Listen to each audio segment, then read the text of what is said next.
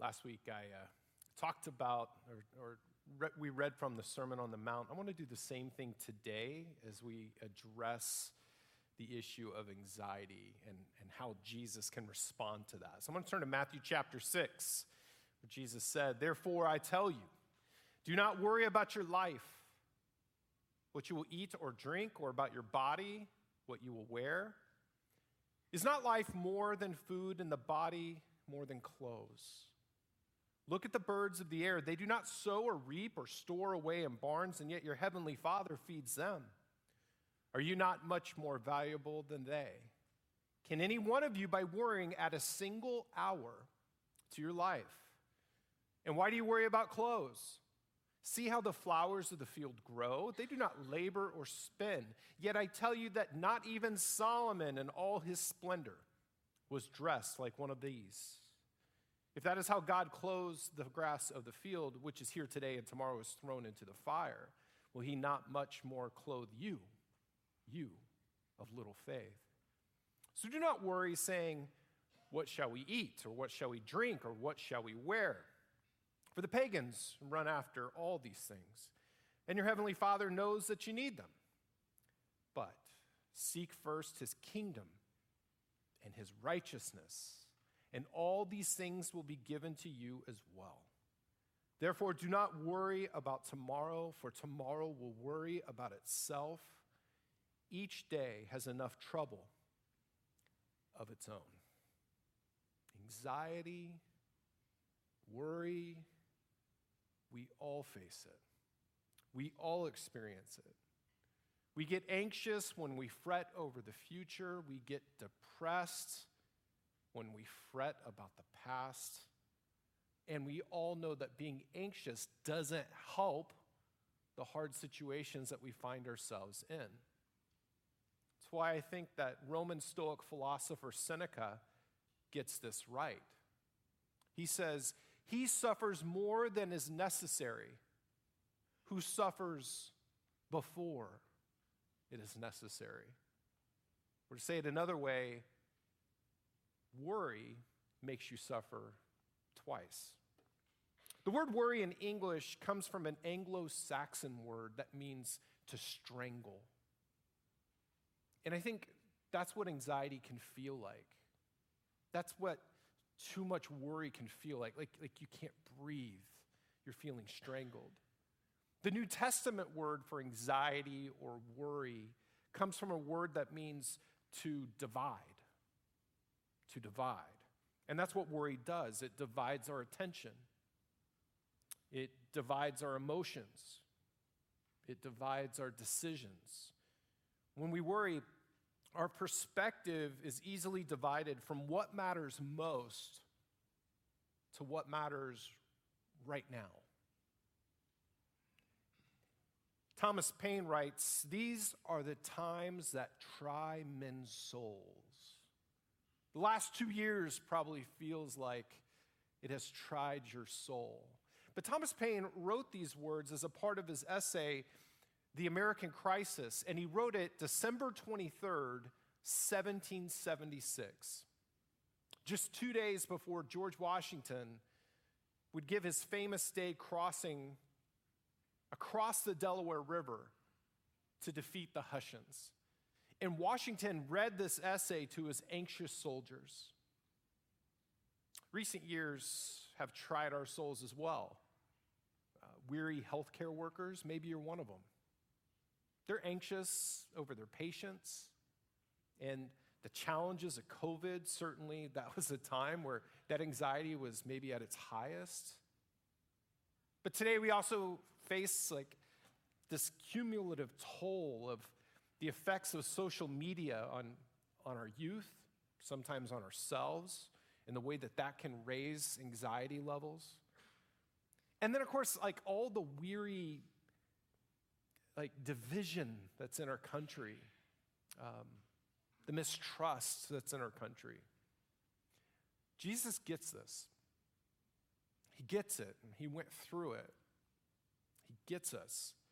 He faced challenges and suffering, even to the point of death on a cross for sin. I think that's what that commercial's trying to get at there.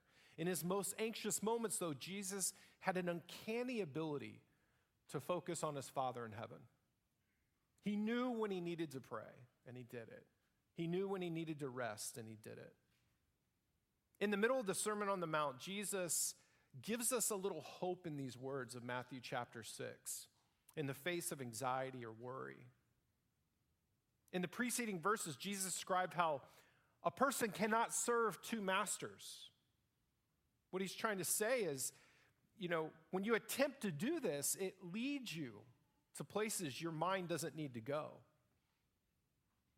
Matthew 6 centers on trusting God rather than putting our focus on the worries that we have. In fact, the term worry or anxious, it's found 6 times in that chapter. Author Ian Campbell writes in his commentary on Matthew, to be devoted to Jesus Christ is to be freed from the anxiety and worry that so often characterize the fallen world in which we live. Jesus identifies 3 sources of his anxiety.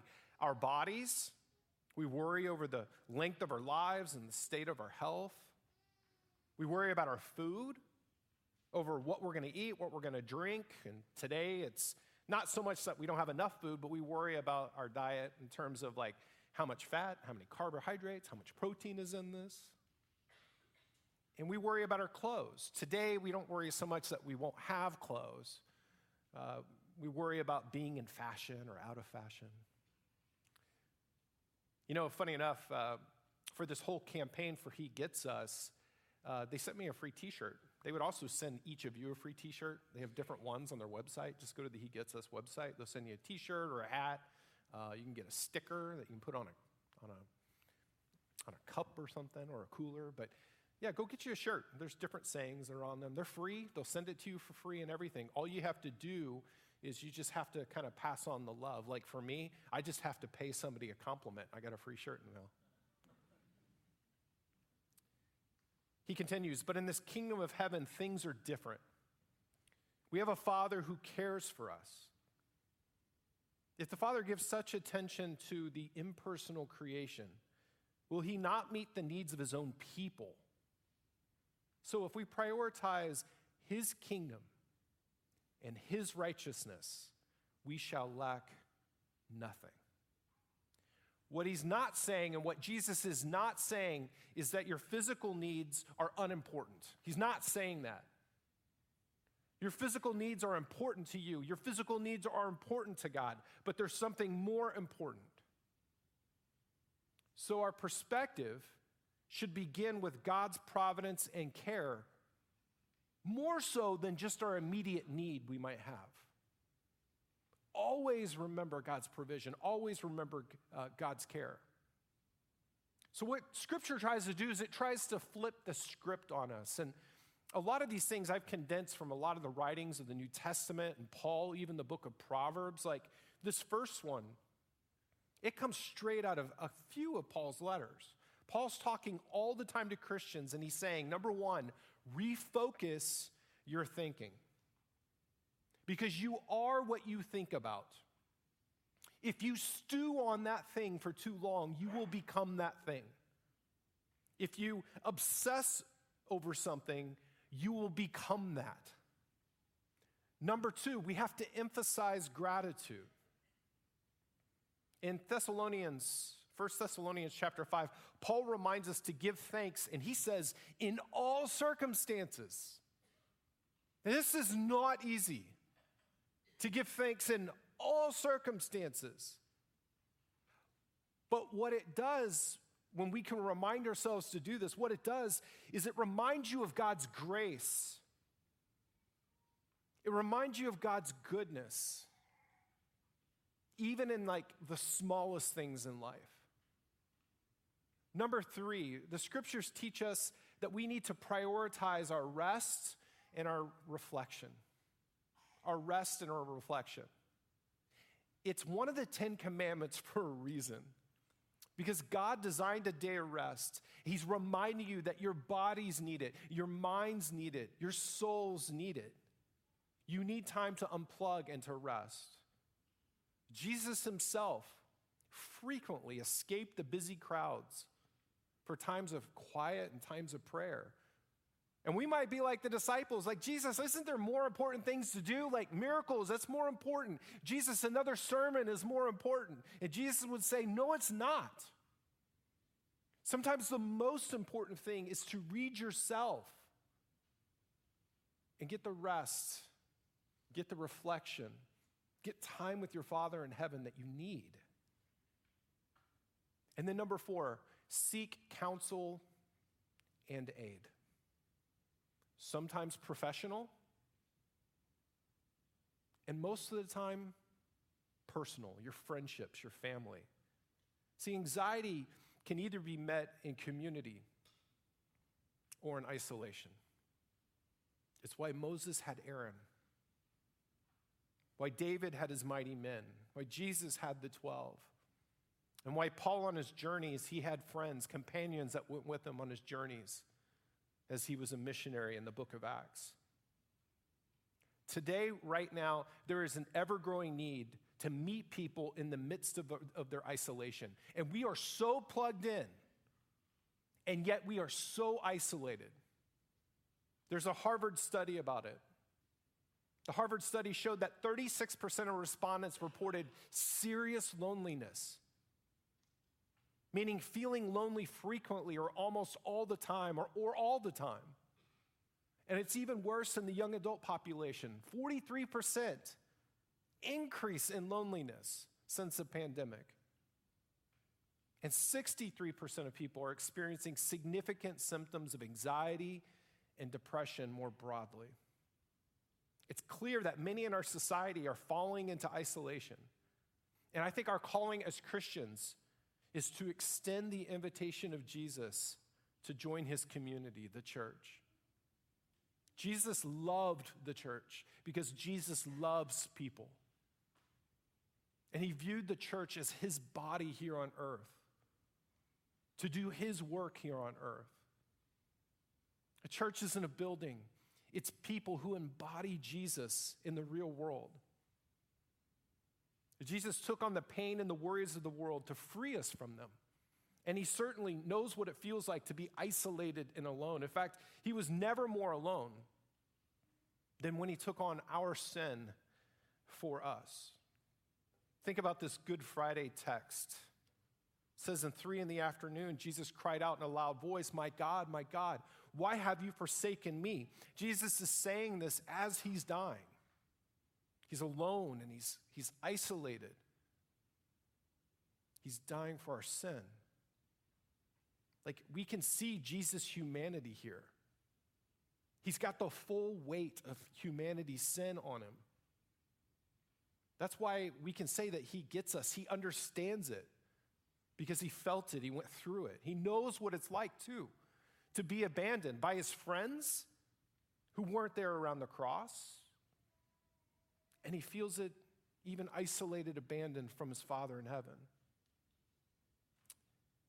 We can also learn something from Jesus in this moment. We can take solace in that, and we know that we can turn to God because he knows that when you feel abandoned, you can still be focused on God's will in your life.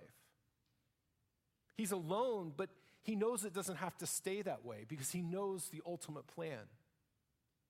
He knows about his death, but he's also aware of the power of resurrection that's going to come upon him. And so he responds to the anxiousness he feels, and he surrenders to the will of his Father. The last words he says on the cross, Father, into your hands I commit my spirit. So often, our anxiousness is driven by pain, mental pain, relational pain, physical pain, whether it's momentary or it's a chronic thing that you go through. It can be a powerful force in your life. Perpetual worry and anxiousness presents us with a choice. We can continue to struggle on looking for solution after solution, or we can gently and patiently remind ourselves that we have an identity in God and that he did the hardest part by enduring the cross for us. and that he invites us to surrender to him. And the good news is because of the cross, God's grace never runs out. Like, you can add up all the coins in your swear jar, and I know there's a lot.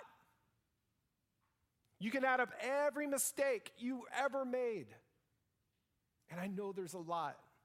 Every relationship you couldn't repair. You can add up all the extra baggage that you carry around and the shame that goes with that baggage you carry around. But God's grace in Jesus never runs out. And it's the same with you. It's the same with you. You can never run out of love. In fact, love is one of the resources that the more you invest it, the more you give it away, the more you're going to end up having. For some reason, you give away more and you still have more. It's because the same divine love that raised Jesus from the dead is daring to overflow in your life. It's a perfect love. The scripture says it's a perfect love that drives out fear. There might be a lot of things about religion that are confusing, but let the cross of Jesus not be one of them. It's all about divine love. As C.S. Lewis said, it cost God nothing to create everything in the world. Everything you see in the world, it cost God nothing. All he had to do was just say a word, and it was. But to win you back from death, it cost God his own blood. When you think of God and you think to the cross, and I want you to hear the one message that God wants you to know more than any other. It's Jesus saying to the world, I love you. I love you. Parents, I realize a message like this on worry or anxiety is going to be tougher for you. It's going to be tougher because so much of the worries in your life, so much of them like revolve around your kids. Your kids' future, how your kid's doing today. It's really hard. A year and a half ago, my son informed me, my oldest son informed me that college wasn't really his thing, and he wanted to go back to Austin to try to make it as a stand-up comedian, which is every dad's dream.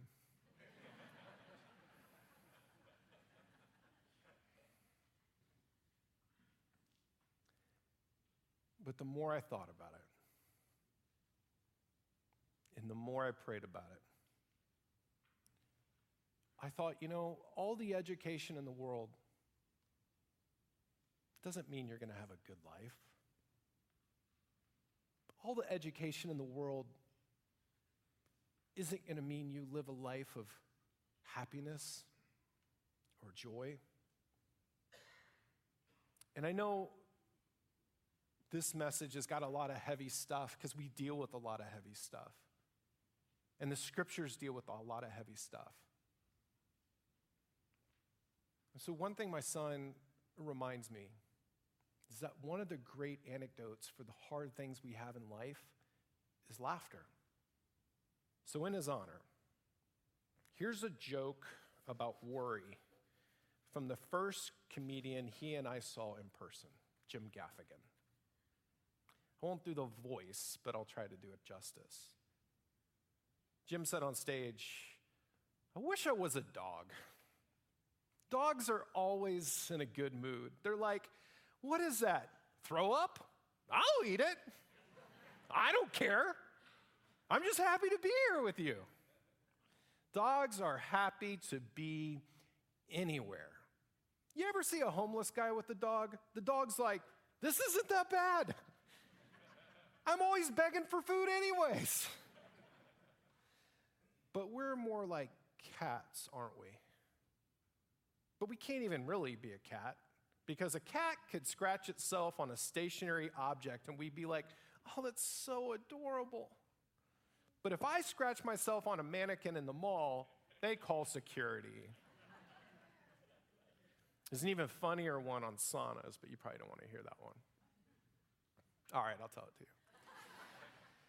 It's kind of associated because, saunas represent all the different ways that we try to find relaxation and rejuvenation and, getting away from the stuff we're going through. So I think it kind of fits the topic for today. Jim Gaffigan also said this. He said, some people relax in a hot sauna, and sure, who doesn't love recreating the feeling of being trapped inside an active volcano? I don't understand the appeal of a sauna. Here's every experience I've had in a sauna. I'm like, okay, I'm going to get my sweat going. It's going to be really good for me. Here we go. No, it's time to get out. I don't want to overdo it. What is so relaxing about sitting in a hot box next to a pile of smoldering rocks? I always look at the rocks like, whoever's cooking those rocks, they're already done. Put a wrap on the rock cooking. And to make the sauna more enjoyable, and this is when my teenage son cracked up, okay, by the way, he cracked up. To make the sauna more enjoyable, you're always seated next to a naked 80-year-old guy. Oh, good. I get to sweat next to someone's grandpa who's only wearing a hand towel. And then he finishes by saying, the nudity in the sauna seems unnecessary. This isn't Rome. I just look around the sauna and say, wow, so this is why we wear clothes. And so again, I want to thank my son for reminding me that laughter is a great medicine. And we're going to have worries and anxiety on life. And you're going to need each other. In church, your neighbors, your community, the world is going to need you. And I also want to thank God. Not just that Jesus knows what we're going through, but that he did something about it. So don't worry, friends. God is with you. God is for you. God loves you. And nothing in this world that you will face, and you will face plenty, none of it do you have to face alone. So be there for each other. Pray for each other. Let's not let people be isolated from each other. I love this final quote. This is from Charles Spurgeon. It says, anxiety does not empty tomorrow of its sorrows. It only empties today of its strength. We love you, Messiah. We're always praying for you. God bless you. Amen.